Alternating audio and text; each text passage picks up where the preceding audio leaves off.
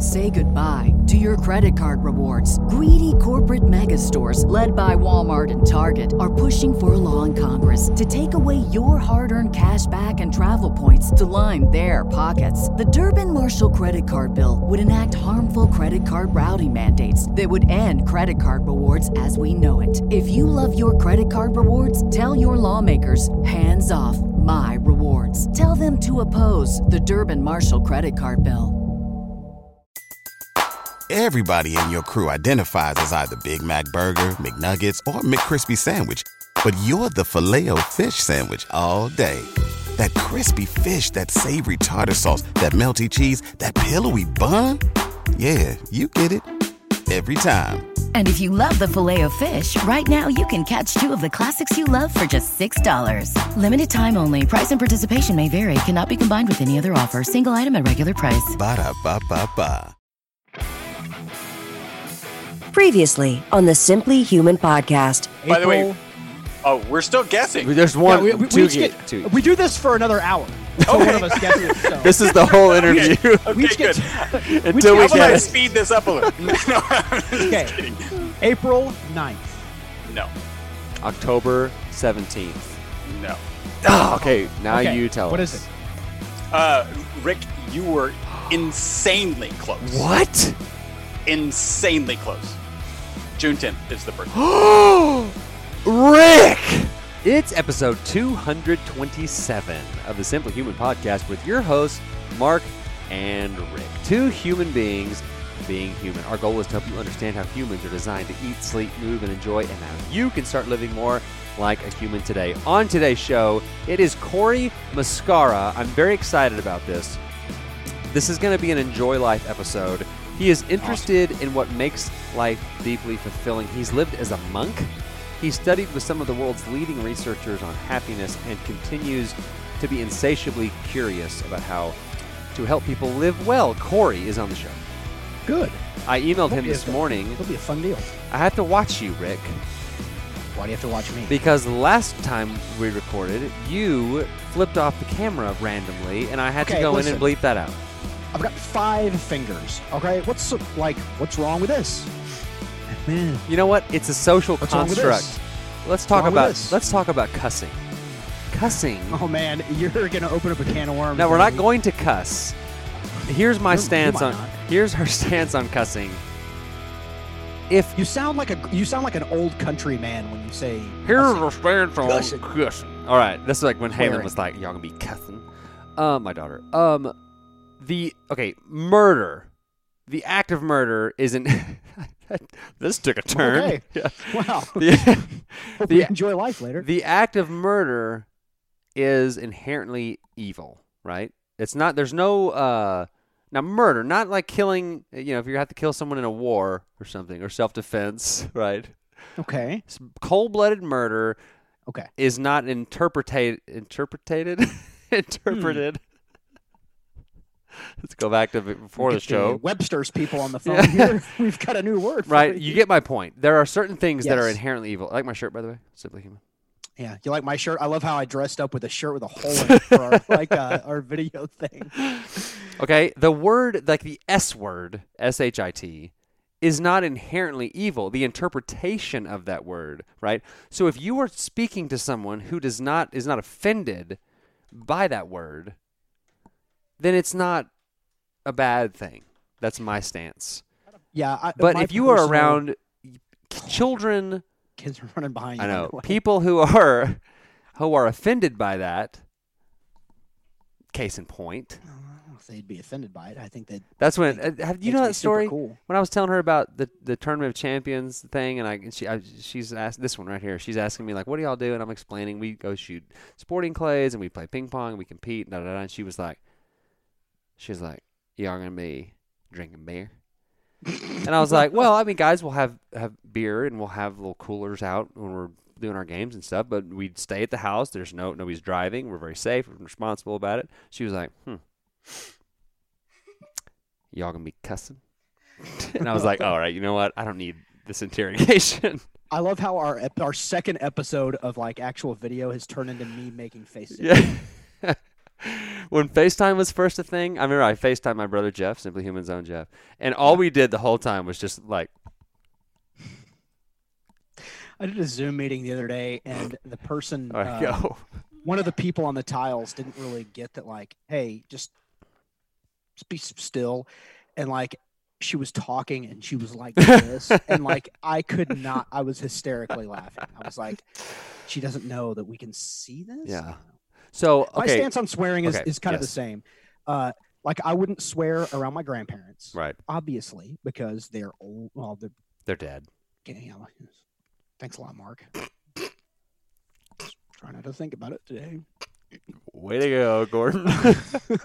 I wouldn't swear around my grandparents, obviously. I will swear around my parents. Really? I swear around my parents now. And the reasoning behind it is, I don't want to like offend anybody. I'm not going to use any words, but like, it's just a word. And if you're like really, really deeply offended by a word that has like a billion synonyms that we can all use, like instead of shit, if I said poop, you wouldn't be offended. Or like dadgummit. It's literally just the sequence of those 4 letters put together. Like, I don't have time for that. Right. Like, I have a very wide-ranging vocabulary. I need to have all of the words at my disposal to get my point across. Right. And sometimes that means using a Who well-placed F-bomb. What human doesn't smash their thumb with a hammer and says SOB or something? When I told you when I smashed my thumb in the car. Yes. Right? It's like starting to grow back. Ugh. But like, that's the one time where it would have been totally appropriate for me to just yell out in the neighborhood, "Oh!" But it hurt so bad. It like sucked all of the wind straight out of me, and so I couldn't even make a talk. noise. I was like, SOB is kind of my go-to. Like if I hurt myself, like son of a, and then I'll go straight MF to the F-bomb. Like here's a question directly to the MF. Jen's mom around the children will go. Let's say she's holding something, she drops it. She'll go ocean. Like she'll say ocean. But didn't you think that I was about to cuss? Didn't you think I was about to say OS? Yeah. And I'm like, I don't like when she does that. But then it's like, who cares? Ocean. It's just a word, man. It's Yeah. just a word. And like in an important meeting, if I was sitting at a conference, well, no, that's wrong because I work in a weird industry. I don't work in a library, and so like it's not uncommon to be walking down the hall by my office and hear me or ask me something, and F. Like it's the police business is a little bit different. So ¿Tú no trabajas en biblioteca? I'm sorry, you sounded like a white guy trying to speak Spanish. I didn't understand. Well, you nailed it. That's what I am. Nailed it. You did it. Okay, so when I emailed Cory this morning, my phone auto-corrected it to Cody, and I sent it, and so he wrote back like, yeah, we're good. By the way, my name's Cory. And we've actually had Cory scheduled in March, and then COVID happened, and so I wrote him back, and I was like, dude, I knew your name was Cory. I hate when people spell my name with a D. And I was like, no disrespect. I have my Rogers No D shirt somewhere. Okay, I have a question for you. We have 4 minutes before Cory Muscara joins. Okay, two questions. Turn more lights on in here, by the way. I think it's okay. I don't know. Okay. We got our dim stuff on. It's late. Okay. It's 8:30. Everyone knows when we record. No, they don't. 2 questions very quickly. First, what is your favorite? This is a question that I've asked like several different groups, and this has been an interesting topic. What is your favorite room in your house right now, and why? Favorite room in my house? 1 second. I need to turn my camera off. Uh-oh. Halen needs to run by. Go on. It's off. And we're back. Yes, he is laughing at you. Go.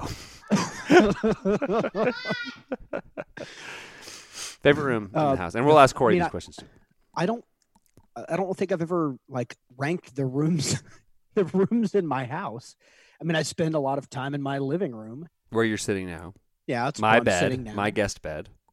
Yeah, you slept on the couch. I spend a lot of time in here. I mean, I don't have like a ranking of like rooms 1 through. How many rooms do I have? bragging montage. 3. Cue the Vivaldi. What room is your? You're like the room where my silver is. I think is where I spend the most time yelling at my butler. Might be my kitchen because I enjoy cooking. Okay. I don't know. Yeah, that's a good answer. I guess I've never thought about it. It's a good answer. And just depending on what phase of life you're in, it's interesting what room is your favorite, right? When you're a kid, your favorite room is your room, right? Yeah. Yeah. And I used to changes. do this thing when I was like 9 or 10 years old, and I would pretend that my room was like an apartment, and I would lame nerd alert, and I would put like 2B, like a little sign on the front on the door. And you come home, you get your keys out, like I would take my door. trash can and I would put it out in the hallway, like like I saw in all the TV shows. Seinfeld. Yeah. Yeah. So I was a pretty big nerd. Would you bust into your room like Kramer? No. Kramer. But someone did get out of the shower at work the other day like that. They slipped and they went right through the curtain, like right across the hall. I was like, "Oh, easy there, Cosmo." That stuff flopping all over the place. The second question is this: what practice that you or society has picked up during this pandemic that you hope stays? You know what I mean? Like taking your shoes off at the airport was a pre 9/11 thing. See, for me, it's different because my life is not tremendously different because I still have to go to the office. True. Really, the only thing that's different. Really, the only thing that's different is like I don't like when I take the boys out to eat. Like we don't go to a restaurant. Like we get it and bring it back. But for me, I have started running again. And the only reason, and it wasn't like, man, I get in real good shape. Literally, the only reason is I was bored. Like, man, I got a lot of time on my hands here. So I'm like, well, I might as well go get. I'm not running for time. I'm not trying to used to be. I would try to get it to a certain time for just running just to be outside and moving and getting sweating. Some vitamin D and outside and enjoying it. I'd like to continue that, but I do see a whole lot of people. More so than before, like families taking a walk. Right. So I think probably, I hope people hang on to like the family time, right? The extra family time. Now I know, like if you're indoor, the typical family, if you're not you're not going to the office, the kids aren't going to school, you're crammed in the house, and you're probably all ready to like strangle the crap out of each other. But like, I would like to see people maintain maybe that kind of familial, like, hey, let's do stuff together. Yes. That's a good answer. I think that may be my answer Thank too. you, Mark.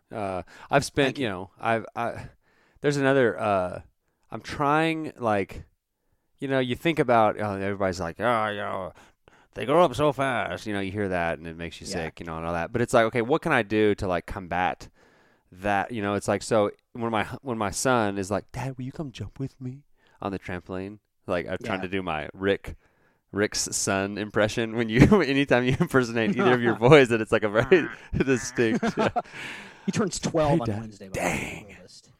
May 6th. Yes. 5, 6, and then 3, 4. That's the only way I can keep their birthdays straight. My oldest one was born on 5, 6. My youngest one was born on 3, 4. If it wasn't for that, there's no possible way I'd be able to remember.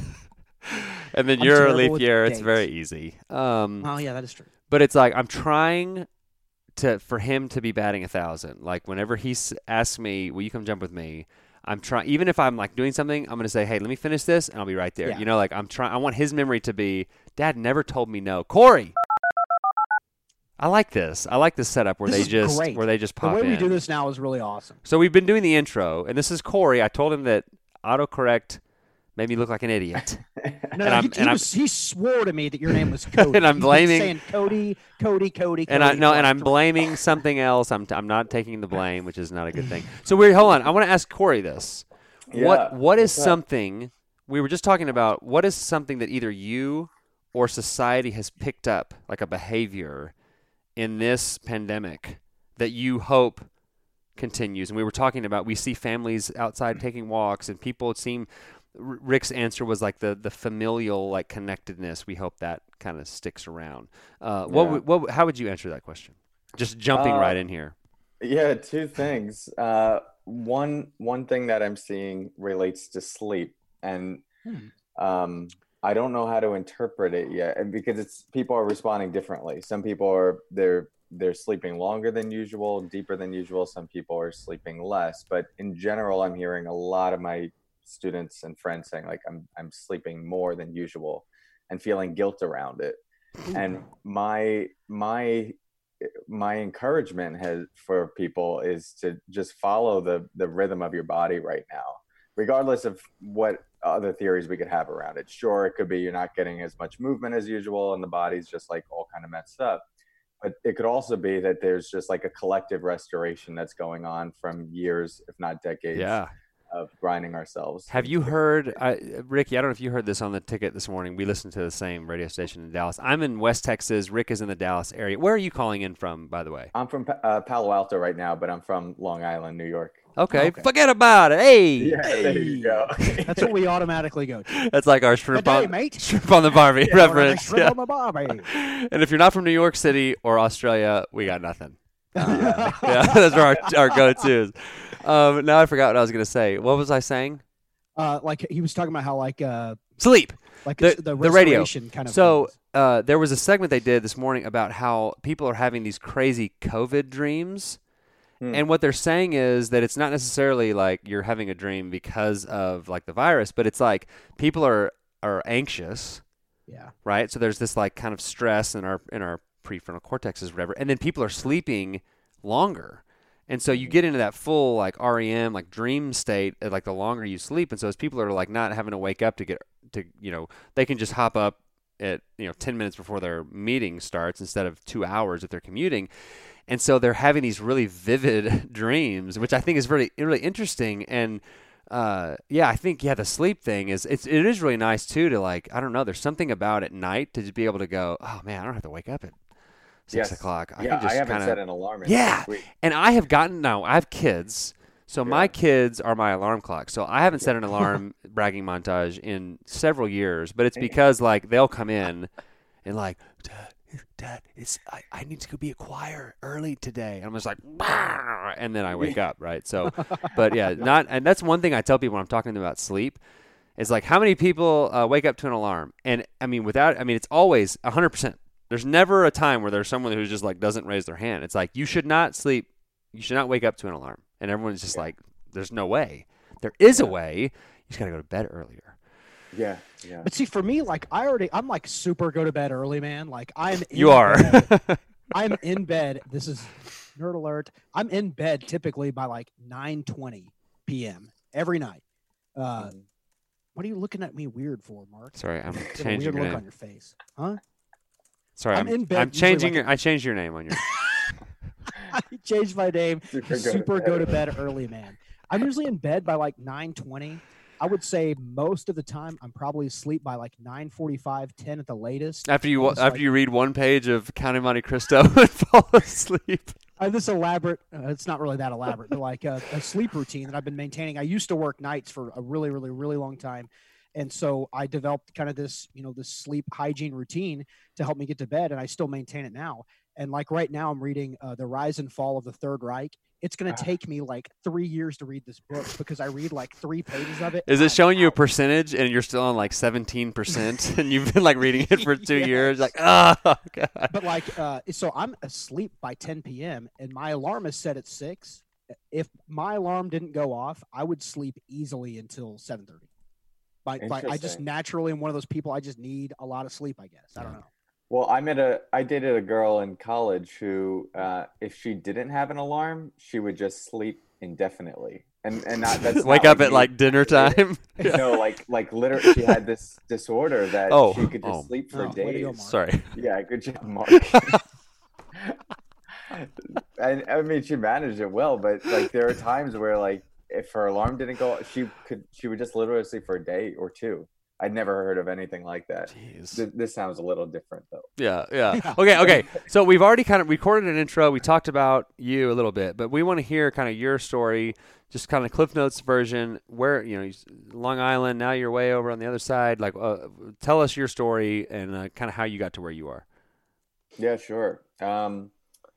Started getting into mindfulness and meditation in college. At what college do you mind us asking? I went to Allegheny College, okay. Small liberal arts school, Western PA. Cool. I think a lot of people, when they think about meditation teachers, they usually think, very spiritual or got into it because they were trying to reduce stress. I was trying to impress a girl. I had a hippie girlfriend. She was into meditation. I wanted her to think I was cool.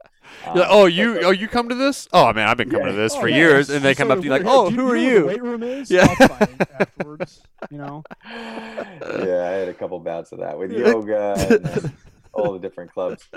So it started out for superficial reasons, and then interesting things started to happen. Not trippy things, but the first thing was related to sleep. I used to have awful sleep. I'd wake up close to 30 times a night. It was just very light, restless sleep.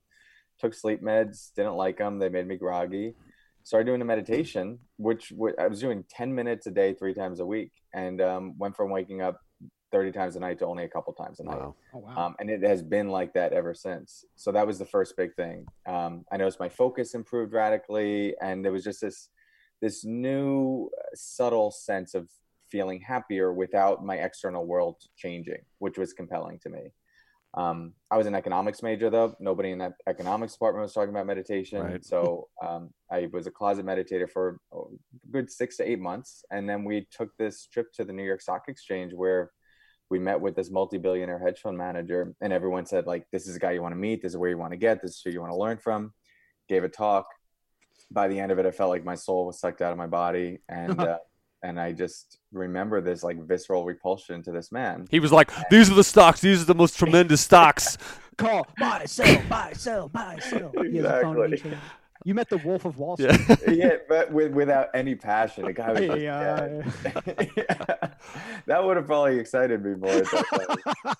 That was offensive. Yeah. So there was it just sucked the life out of me. And I just remember thinking, like, I don't know what I want to do, but I don't want to end up like this guy. And it wasn't a jab against the finance world. It was more just like he literally had no life in him. And so I just got really curious, like, if that's not what I want, then what is it that I want? And everything kept being reduced to wanting to be happy, which is very trite, but is it though? Trite in the sense that you're going to see it all over Facebook, like life is all about happiness, right, blah, right, blah, right. blah. Yeah. But I think most people at some point in their lives do come to that like trite but profound recognition that like everything I'm doing really is in service of greater fulfillment. Right. Even the times where I'm sacrificing pain, maybe for my children, it's because that is going to lead to some greater well-being, sense of meaning, sense of purpose. Define happiness. I see. Okay. I know. I just threw that. There's different definitions. Yeah. Like there's the. Well, like, as somebody that's done everything that you have, like your definition of happiness is going to be like like your perspective is important here. Yeah. These days, I see it as the mind resting more in the mind's inherent nature, which is like a definition that needs a definition. Right. But if you think of most of our normal way of relating to life, the what we could call the ego structure, the sense of self that's trying to manufacture a life that makes sense, that feels good, it gets us caught in this constant push-pull relationship to things. Like, don't want this, want more of this. Don't want this, want more of this. And some of that is essential to get through life and kind of craft the life. But it is exhausting to be caught in that constant push-pull. This is what we do when we go to the gym, but you don't go to the gym 24 hours a day. Right. I mean, Rick does, but I mean, not everybody does. Yeah. When he's not sleeping. So there's a different kind of peace that comes from like stepping out of that constant pushing and pulling. And when a lot of us think of the mind, we think of thoughts, we think of like emotions, we think of problem solving.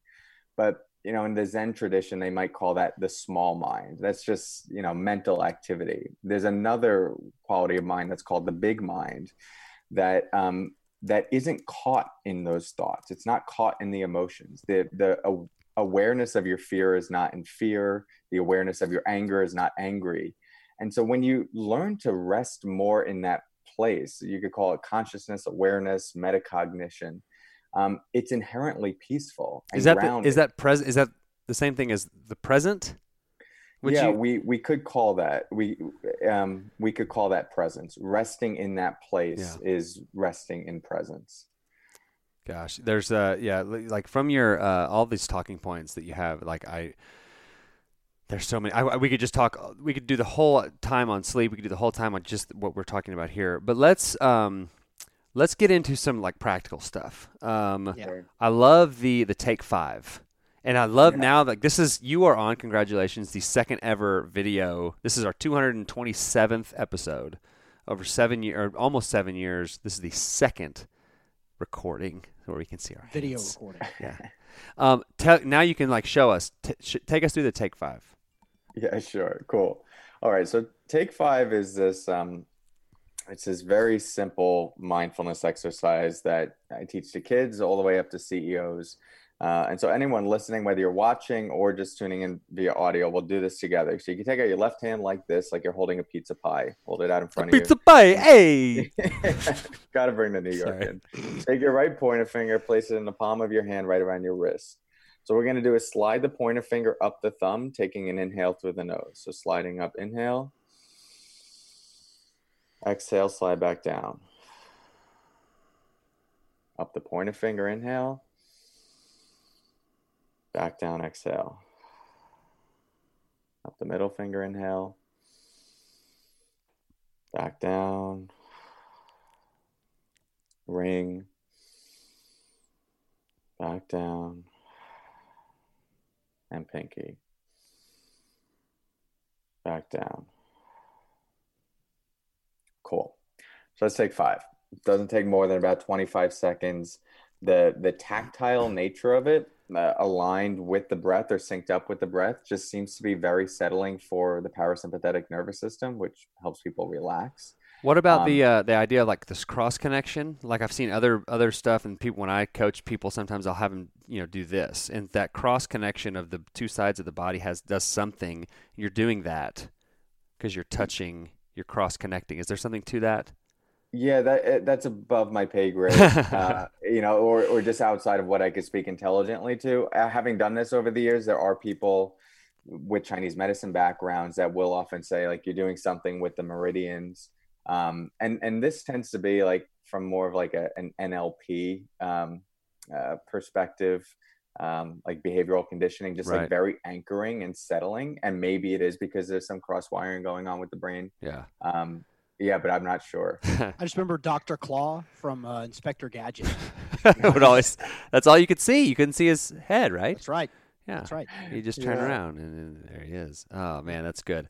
Here's my contribution to the show today. This is something like for those listening that have kids, I mean, truly teach this to them. I have a YouTube video, just search like Take 5 Cory Muscara. Yes. I teach this to schools. Within a week, the whole school is doing Take 5. It's simple and seemingly like how is petting my pinky going to save my life? It's not going to have this radical shift, but it will often like reduce our stress by 5 to 10 percentage points. And that over time accumulates because burnout's happening in the margins. Right. It's not like you're having one significant negative event and then just like you can't do life anymore. Well, we're stretching ourselves. And speaking of the weight room, right? It's like if you just do 5 push-ups every day, that's a very small amount. But that like doing 5 push-ups a day is better than doing 500 push-ups on New Year's Eve, right? Like you're like there's that accumulation of stuff that's good, right, for your brain. There's another practice that I wanted to talk about, this the water jug focus. And when I read about this, my first thought was, okay, when my kids are 10, 9, and 6, I'm going to start doing this. It doesn't mention kids in the talking points or whatever, but I wanted to ask your opinion on, okay, the kids are freaking out. Go fill up a glass of water and hand it to them and say, walk around the kitchen for 5 minutes or whatever. Like, is that going to help them? It's a great idea. I've actually never heard anyone take that and do that. It's cool. So I'll just preface this by saying my one fear with some of these mindfulness exercises is that they can get used as like behavioral training, techniques. Right. Ring the bells and it's like very pleasant and it's like, okay, shut up, kids, and you're just like banging it in their ears. So with the water jug, though, what I love about that, if it's used in an inviting kind of playful way, it really occupies all your attention. And so I'll share for people just. So Rick has no idea what we're talking about. I read the thing. Yeah. Rick has no idea. So, yeah. So the water jug exercise, when I was in Burma, and for those, I didn't mention this, but so I after the whole New York Stock Exchange experience and getting into meditation, I went over to Southeast Asia after I graduated college. You chased the girl to Burma, and then she left, and you were stuck there. Yeah.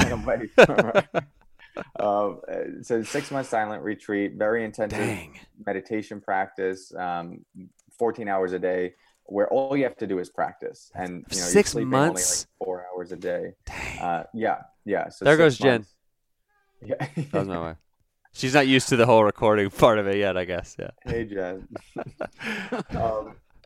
And so part of that is like you're really working on developing high degrees of concentration and awareness each day. It's a huge part of the practice. But there are a lot of times throughout the day where your mind just zones out, whether you want it to or not. And so I needed to develop, at least in that context, I was trying to develop certain techniques that would help me sustain my focus, even in those moments where I was very tired or fatigued. So one of the things I created was this water jug exercise, which isn't that profound, but I'd fill a cup of water all the way to the tippy top, right to the brim. Where it kind of raises up above. I remember that in science. There's like some sort of, I don't know what it is. Meniscus. It's called a meniscus. No, that's your knee thing. No, it is called a meniscus. It's the knee thing. I had surgery on it. I think I would know. I'm just kidding. I know it's a meniscus. Okay. Yeah, that's where it comes up over. Cool. Yeah. So the meniscus, right over the top. So the slightest bit of movement is going to cause that water to fall over. Now, what's awesome about this exercise, and what you do, you pick it up and you just practice walking back and forth in a line. It requires you to be highly focused, but also highly relaxed. Right. Hey, Jen. My Hey, kids. Jen. Yeah, and my daughter. I'm doing this on Speaking you, of the water highly jug. focused, Mark. Yeah. Speaking of highly focused. Sorry, let me get my cup. I need to go fill this up with water. Hang on, I'll be right back. And so doing this exercise requires high focus, but very low strain. And a lot of times when people are thinking about being concentrated or focused in their lives, it's a very highly caffeinated, grit your teeth, kind of like get through it. Right. And it's just, you can do it. You could work that way. I wrote portions of my book that way, but it's not sustainable. And I think if we look at like the kind of presence we want to bring into our life, it's this relaxed but highly attuned quality of awareness. And so this exercise trains that very high attunement to the moment, very high degree of focus, but also simultaneously very relaxed. Right. And you just do that for like 5-10 minutes, and you give it to your kid, and will occupy their attention. Right, and not as a punishment, but as the daughter who just walked by here. She deals with some anxiety stuff, and if she's going through one of those moments, like, hey, here, take this, walk around with this cup, right, and just like focus, like stop focusing on this. Completely. There's, it's kind of similar to some techniques I've heard before, like grounding techniques, where if you're feeling really anxious, technique somebody taught me once is you close your eyes and you try to think of 5 things that you can hear, and like in that complete silence. And what that's, at least how it works for me, is that takes my mind, whatever is spinning my mind at 1,000,000 RPMs, I have to completely shut that off if I'm sitting in a quiet room, because you might be able to think of like one thing you can hear, like, right now, like the air conditioning, but like there's going to be 4 other things that I'm going to have to focus very intently on. And if I'm focusing on those things, then whatever's going on up here has to slow down and stop, or I can't hear those things. I've also heard about, telling your kids, like, all right, stand on one leg, and then when they stand on one leg, right, you've got to like, now kick them in the chest. Yeah. then you push them down and say, that's what, yeah.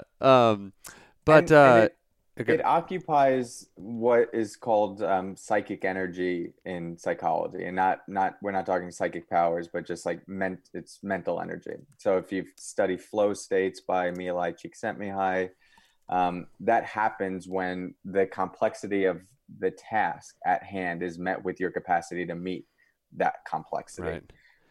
And so you have like something that's a complex task, but not overwhelming, like you can do it. And it requires all of your effort and energy to be funneled toward that. With that full immersion of attention, there's not space for the mind to ruminate. Now, it will happen the more familiar you get with the task. Which leads us into my next question. And we talk a lot about mindfulness and meditation and on the show over the years. And I know people think when they hear meditation, they think, all right, I'm going to try this meditation thing. Right. They're going to sit down. I'm going to shut my mind off. They sit down and half a second later, their mind wanders and they're like, oh, all right, I'm done. I can't do it. Suck at this. Right. So, but, and I love, Rick will particularly like this point because he really enjoys the weight room. And you've got a point about how, and the way that I try to say it is when you lose that focus and recognize it and come back to whatever it is your focal point is, that is like, I call that like the below parallel squat. That is like, that's where the magic happens. You have a deal where you call it the bicep curl for your brain. Like, let's expand on that. Talk about that. Sure. Well, let's just take a very basic meditation practice, focusing on the breath. Everyone thinks that that's what meditation is solely about. It's not. It's just one potential focus point. Right. But it's a worthy one. So you're sitting down, you bring your attention to the felt sense of your body breathing. And let's say for 5 minutes, you're just practicing bringing your sustained attention there. Well, after probably 7 seconds, the mind's going to start thinking about weird things and the Lion King and how tragic it was that I haven't watched it yet. Thanks a lot, Cory. Way to go, Cory. Yeah. Get that off the DVR list. Yeah. And so in those moments, that's where people start thinking, I suck at the meditation, I can't do this, blah, blah, blah. That's the mind wandering. And so very simply what we're doing, we notice the mind wander, we bring it back to the breath. Wanders off again, we bring it back to the breath. Wanders off again, bring it back to the breath. So that wandering and coming back is in the same way, like the weight of the dumbbell pulls the arm down, we pull it back up, pull it down, pull it back up. You need the weight of the dumbbell in order to do the exercise. To create the resistance. Right. Exactly. And so we could get into philosophical ideas of like what it would mean to live a life without any thoughts. But in reality, like when it's not going to happen. We need thoughts to even navigate this conversation, and especially to parent, to walk across the street. And so we use thoughts as an opportunity just to understand how to work with them more skillfully, but also how to develop focus. Right. Every thought that comes up and pulls your attention away is an opportunity. It's the weight of the dumbbell, the weight of the world pulling you away, and you get to pull it back. And the more times you pull it back, in the same way the bicep gets stronger, the brain gets stronger. Well, and that's why they call it a practice, right? Because you sit down and you're gonna do this intentional practice, right? So then later on in the day, your kids are going crazy. Instead of you just like snapping at them, right? You have this resistance built up and this muscle that you can notice that you're about to say something to your kids or whatever at work that you are going to regret, and you can like disconnect and kind of come back, right? That's so that you can't just do that. You can't just like go out and be like Arnold Schwarzenegger, like, you know, without doing anything. Like you've got to work at it. It sounds like it helps give you more control over yourself, and really like yourself, you are all you can control. You know, that makes sense. You know, I like we talk about the serenity prayer sometimes, you know, the accepting things you can't change, the courage to change the things you can. Well, that's one of the things that you can control, like your thoughts that way, if that makes sense. And so, it gives you more control over yourself. Yeah. So there's this quote that's often attributed to Viktor Frankl, but love Viktor Frankl. Man's Search for Meaning. Too. Rick, you need to read Man's Search for Meaning. It's one of the greatest books of all time. I just read it this morning. No, you didn't. It's only a 5-hour audiobook. It'll take you 2.5 hours to read it. It's great. So there's a quote that says, between stimulus and response, there is a space. In that space is our power to choose our response. And then in our response lies our growth and our freedom. We could think of mindfulness practice and cultivating presence as learning to see that space and then inhabit that space. Because it's only in that space that you can lead your life with any sort of intentionality, purpose, and alignment with your values. The opposite is living on automatic pilot. And this is the experience most of us are familiar with living, whether we realize it or not. We're running the same patterns of thought, the same emotional reactivities, behavioral reactivities.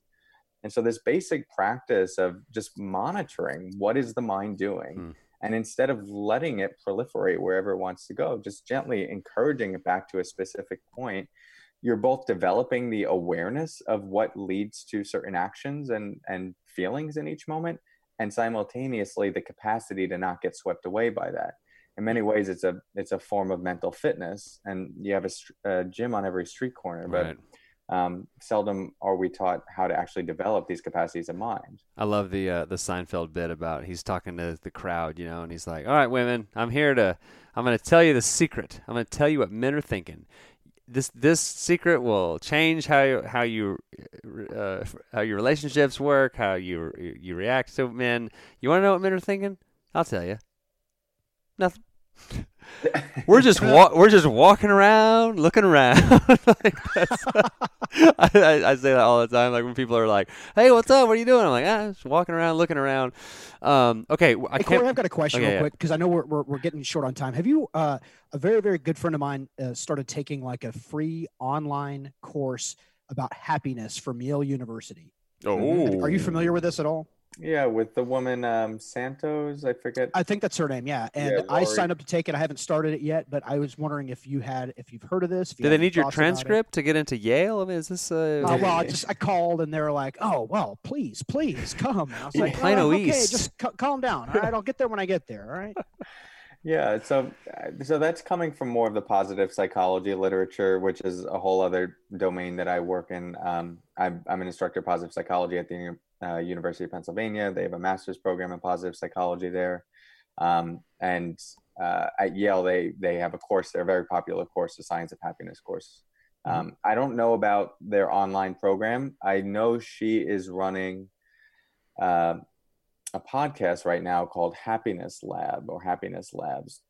That's supposedly very popular. That people is it like the dogs, like Labradors, like Happiness Labs? Just no, they are. Right, Dad. You get one of those and you're immediately happy. Right. That's the whole secret to life. Buy a Labrador. Yeah. Yeah, but that course, I could give my best guess what it would be about, and it's probably the latest science, positive psychology, which is really the science of happiness. Mindfulness is imbued in that, but there's also a lot of other wonderful literature. And so it's something I would definitely suggest checking out for sure. I was supposed to come to State College in October for the Ohio State-Penn State game, but we've already bought the tickets. We've already got the Airbnb. Don't know if it's going to happen. So it's not. Be up in your neck of the woods. I know that it's not going to happen. You shut your mouth. Okay, we're out of time, but there's a few little things we got to wrap up here.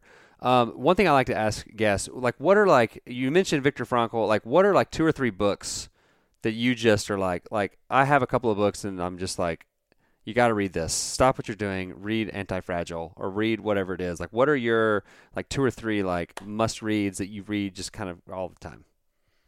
Yeah. One of my favorites is a book, Ishmael. Wow, I haven't read that in years, but I read that in 2012.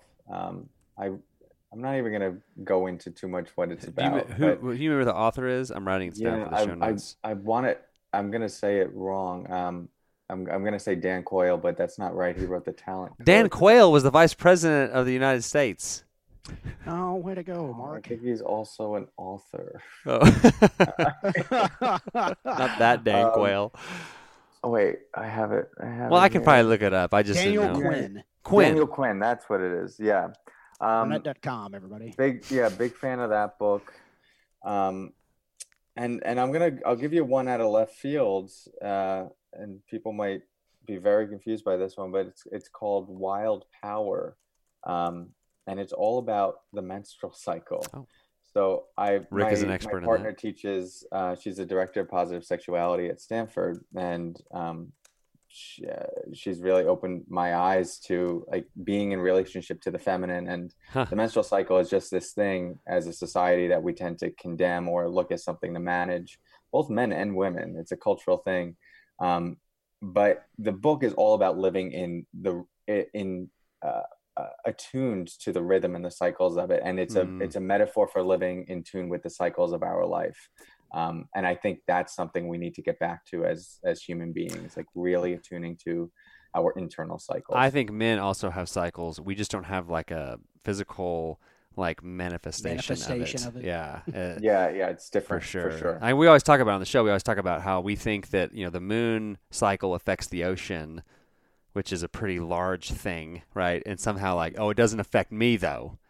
Like, no, these like natural cycles absolutely affect you. When I turn into a werewolf is when we have the full Well, moon. and you think about all legends are like based on some sort of truth, right? And so it's like the whole werewolf thing came out of people are just weird on the full moon. Like kids, if you're a teacher or like have kids, like it's just there's something about the full moon. People are just different. They're weird and they grow fangs and eat your throat if you catch them in the woods. Okay, promote yourself. Tell everybody the website, the book, all that stuff. Tell everybody where they can. Yeah. They can So if find anyone it. wants free meditations or resources, you can just text your email address to 631-405-4631. Hold on, 631-405. 4631. And so that'll just give you a bunch of free stuff. What do they If you text want- that number? Yeah, so you text your email address Email. as if you were saying like, hey, friend, put your email address in that box and then just put that number as the number you're texting. Okay, cool. It'll send an automated email to your inbox. Give it to me one more time. 631 Okay. 405 4631. Got it. And if you're texting outside of the US, just add +1 in before that. If it's Australia, put good day, mate. Good day. At the end. So that's a great place to get free stuff. If you want to follow more of my teachings, go to mindfulness.com/Cory. Wait, hold on. You got mindfulness.com? I don't, but I'm co-host of the app. That's amazing. Yeah. Together. Yeah, it's a great domain name. Hey, Cory, I just got a text from you. Thanks for Yes. listening. In a few minutes, you'll see an email from me. Hey, you I did didn't it. see you right to type it out. That's crazy. It's automated. And then the last place, Instagram. I'm right now. I'm running a 21-day meditation, 21 days of live meditation.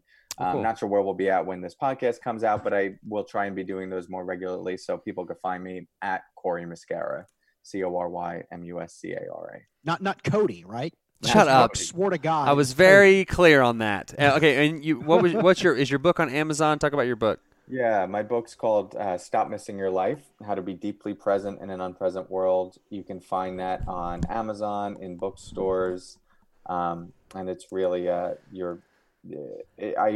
wrote it to be one of the most practical and accessible books on mindfulness. My wife is hosing the window, and I don't know what I thought was happening, like what that noise was. So say the name of the book again. Stop what? It's called Stop Missing Your Life. Yeah, Okay. Mark, stop missing your life. Jeez, You're like, did you see? I thought like I don't know Closing what a I window. thought. Is that a euphemism? I don't. What are we? No, it's not. Okay, and then finally, the last question that we ask all of our guests: what is something that you enjoy about life, or something you do to make life more enjoyable, like a hobby, or just something that you just look forward to? Like I went mountain biking today, which I love. Mountain biking. What is like your thing? Golf. Golf's been my thing since I was a kid. Wanted to be a professional golfer for a while. It's still my my go-to place. Have you been able to play golf during all of this? Not this. Golf courses are shut down in Palo Alto here. But I did find a field the other day, and I'm going to bring my sticks out there in a bit. Okay, I've been watching. The Golf Channel is on in the weight room when I'm working out every day. And I've been watching the golf. And The I'm like, golf. you know what? That looks like that. Michael Jordan played a lot. I don't know how to play golf, but that looks like that would be fun. So Palo Alto, what is that? The biggest nearby city is San Francisco. San Francisco. Okay, I was making sure I have my geography right before I start talking about it. So I was there. Long story. I told this story to Rick. I was there, and my wife was like doing a work thing, and I rented one of those Lime scooters. Okay. Yeah, I don't think those are here anymore. Well, back They in this, were. but a year ago, I Ubered to San Diego State. No, Good story. right? San Francisco. Maybe it was a college around San Francisco. Long story short, I was on one of those lines, and I ended up like I was going to try to come all the way back to the hotel from this campus, and it was like 8 miles, and I ended up on like the access road of one of the interstates, and I crashed, and it was this horrible thing. That was an awesome story. That was all. That was my story. So I love Palo Alto. Hey, I got a story too, Stanford. Cory. The other day I saw a bird It was I awesome. saw a dog today. Who cares about your stupid dog? Awesome. All right, Cory. I really don't. I feel like we need to have you back on. If you will. Yes, if I you feel will like we come just back on. kind of started scratching the So surface. when this goes up, there will be an audio and a video version, obviously, on our YouTube channel. I'm going to also email you the Calendly link. And let's, I mean, I think we're like into August, September, so it'll be a while.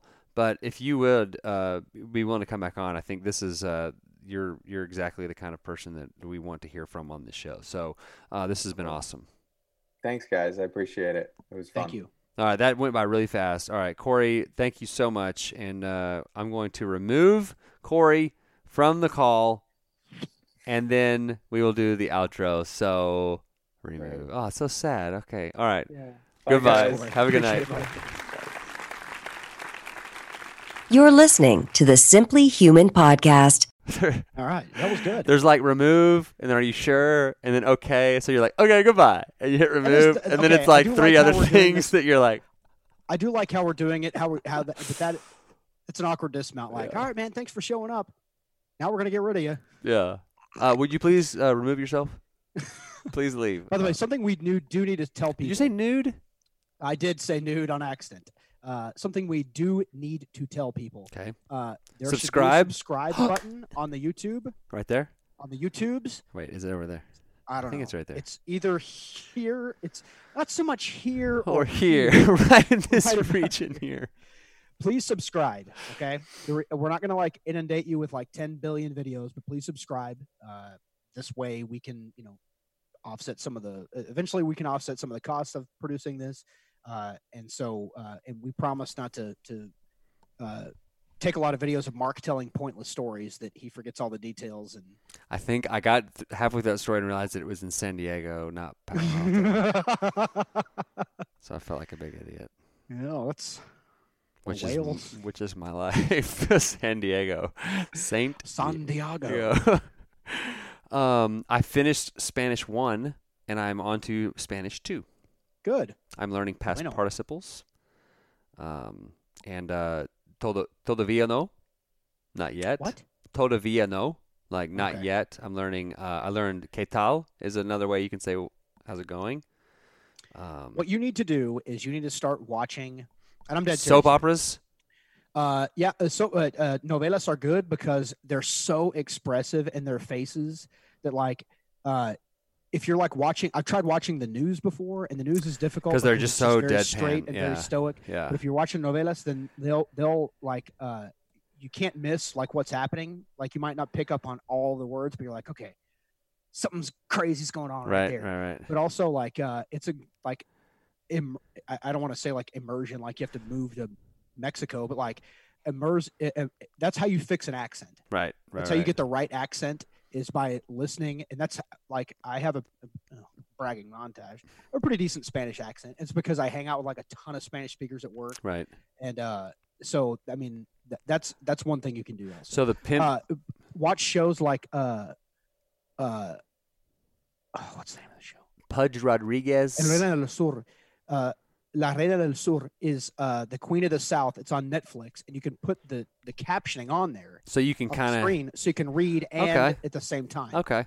So Pimsleur is the audio deal that I'm doing, which is like Spanish 1 was 30-minute like audio things that I'm repeating back and all that. Mm-hmm. Then Duolingo is the other thing that I'm doing. And my 9-year-old has been watching me do it. She has it on her little device, and she's been doing it. And I'm like, I wish I had started learning Spanish when I was 9. Yeah. You know, like when my brain is not all gummed up with malted hobs and bong resin. From what movie? Tommy Boy. Tommy Boy. That was a Tommy Boy quote, everyone. Your brain has a thick candy shell. Surprised you didn't know that. Surprised you didn't know that. Got that? Shut up, Richard. My brain does not have bong resin in it. I don't even know what that is. Okay. Yeah. Oh, yeah. I've Okay. never Everyone put believes a bong to my lips you. Everyone believes you. on my honor. Okay. Okay. There was one other thing. Okay, I asked you the 2 questions. I think that's it. I think we're good. I'm trying to keep these under an hour. I got this new software. iMovie is down the toilet, so I bought this other thing and it worked. So our YouTube channel is up, and then we've got, the new audio stuff and everything else. Hey, we is got going. a Twitter, right? Yeah, at simplyhuman52. Okay. We should start doing some Tweeting. social media stuff. I We don't know. Why don't you holler at us? Not you, but you listening, watching. At simplyhuman52. You have suggestions? You have stuff you want to hear more about? You have funny stories? Suggestions of pictures? videos you want us to do? Yeah. It's your show. I mean, we just do it. But We should play the game where you hold the phone up and do the thing. No one knows what that is. You hold it up. You go like that. All caught up on the Michael Jordan series. I'm addicted to it. I love it. Okay, I got to tell you this, and then we got to wrap up. Okay. I have wanted, when I was in, 1984 was when the ones came out. So I was... No, 85. Was it 85? Yeah. The 84-85 season? Mm-hmm. Well, 85 is when the ones came out. So then that means... he didn't immediately jump into the league and they gave him ones. In the thing last night, they said that Nike signed him. I didn't realize that Nike was such a nothing. They were nothing. They were a track company. Yeah. Which I knew that. I knew that's how they started, but I didn't realize that when they signed Jordan, they were taking a huge they were gamble. Third place by they were fourth place Michael by Jordan, a mile. That's why when you watch that's why his silhouette, the dunking guy, is on everything. It's on football uniforms because he made Nike. He single-handedly made Nike. Nike has a separate brand, Air Jordan, the Jordan brand, yeah, the Jordan brand, and so yeah. But if it wasn't for him, if Jordan. they hadn't signed him and he hadn't became what he was, Nike would be not. Think of nothing. the foresight of the. It goes both ways. Think of the foresight of the Nike executives to be like, hey, this guy's going to be, and they didn't think he was going to be the greatest player in the history of basketball. No one knew that, but their goal was to sell 3 million shoes. And they sell 180 million or something million the first year. But the foresight of them to be like, hey, you know what? We're number 4 shoe company by a mile. We're gonna hitch our wagon to this guy, and it's gonna be good. It could have been Ron Artest or somebody that turned into this crazy person. I will say this very quickly. I had started to swing over to the LeBron James is the greatest of all time camp. Wait, stop, just wait. I had started to swing. Okay. After watching all this and remembering that LeBron James does not transcend basketball. He did not. He was not a cultural icon like Jordan was. You have to think of culture and society is a lot different now than it was 25 years ago. But what's telling for me watching the show is you forget about if you piss Jordan off, he was going to shove 55 points straight up your Duke shoot, and it was I love no problem. He and Arnold Schwarzenegger are very similar. Invent these perceived slights, like they talked about in episode 5 last night about when they played Croatia. And Tony Kukoc. Croatia. They had never met Tony Kukoc. By all accounts, he's a super nice guy. He was going to be he never said anything bad about anybody. He never did anything to anybody. Yeah. But him and Pippen were like, man, all Jerry Krause talks about is Kukoc. We're going to go beat his and they just ripped him a new one and completely demoralized him. It's just these it's what makes Michael Jordan a huge piece of crap, not a very good person, is also what made him the greatest athlete in the history of professional sports. You can say Muhammad Ali all day, but I don't think there's ever been someone with this singular focus, and that's good and bad. But the singular focus, I had this laser beam focus on being the greatest that ever lived. And you think about when they had their they won the title in 91, they won in 92. They were one of 3 teams that had ever won back-to-back NBA titles: the Pistons, the Lakers, and the Celtics. And then no one since the Celtics had ever three-peated, and he did it twice in the modern era of kind of more competitive balance. But pretty crazy. It's kind of what makes him a terrible teammate is because he was a huge jerk and treated everybody like garbage. But that's because no one else on planet Earth possesses this singular laser beam focus on one specific goal. It was crazy. Hold on. There was something I was saying about that. LeBron? Maybe no, it was before that. I didn't even mean to bring up the. Oh, so when I was in 3rd grade, I think is when the threes came out, or maybe it was second grade. However it turns out. I wanted the 3s. Yeah. And I couldn't. They were like $100 back then. $120. There's no way I could have ever gotten the 3s, especially with 2 older brothers. No way. And like you go on eBay, they're like you can buy them new. They're like $380 on eBay, and I'm just like, I want some 3s. Are those the ones with the silver tongue? Well, they're different versions. They were the ones with like the plastic thing that came up on the side. On the outside, like the little arch looking things. Yeah. But like that one game where he wore the ones in Madison Square Garden, like and like blue is like rip his feet his apart. feet were all bloody. You think you could be like, hey Nike, I want you to make a modern pair of shoes that looks like the ones, so I can wear them at Madison. He's not actually wearing like Chucks. Yeah. I don't know which ones they were. I think they were the 4s, the ones that had like the silver tongue and like the plastic, like the kind of clear plastic thing on the outside. Yeah. Those are the first ones that I wanted. And they're like $110, there's no way. $150. I was in 5th grade. No way. And I was going to mow lawns and do everything to get the money. And I ended up having like $80. And I was tired of working, so I just got Bo Jackson. All right. I have a good and remember. I already wrote it down. So. That's the good. Sounds like pre-recorded. All right. So that's going to do it for this edition of the Simply Human Podcast. And remember, she had this disorder that she could just sleep for days. Sorry. Yeah, good job, Mark. So until next time, enjoy.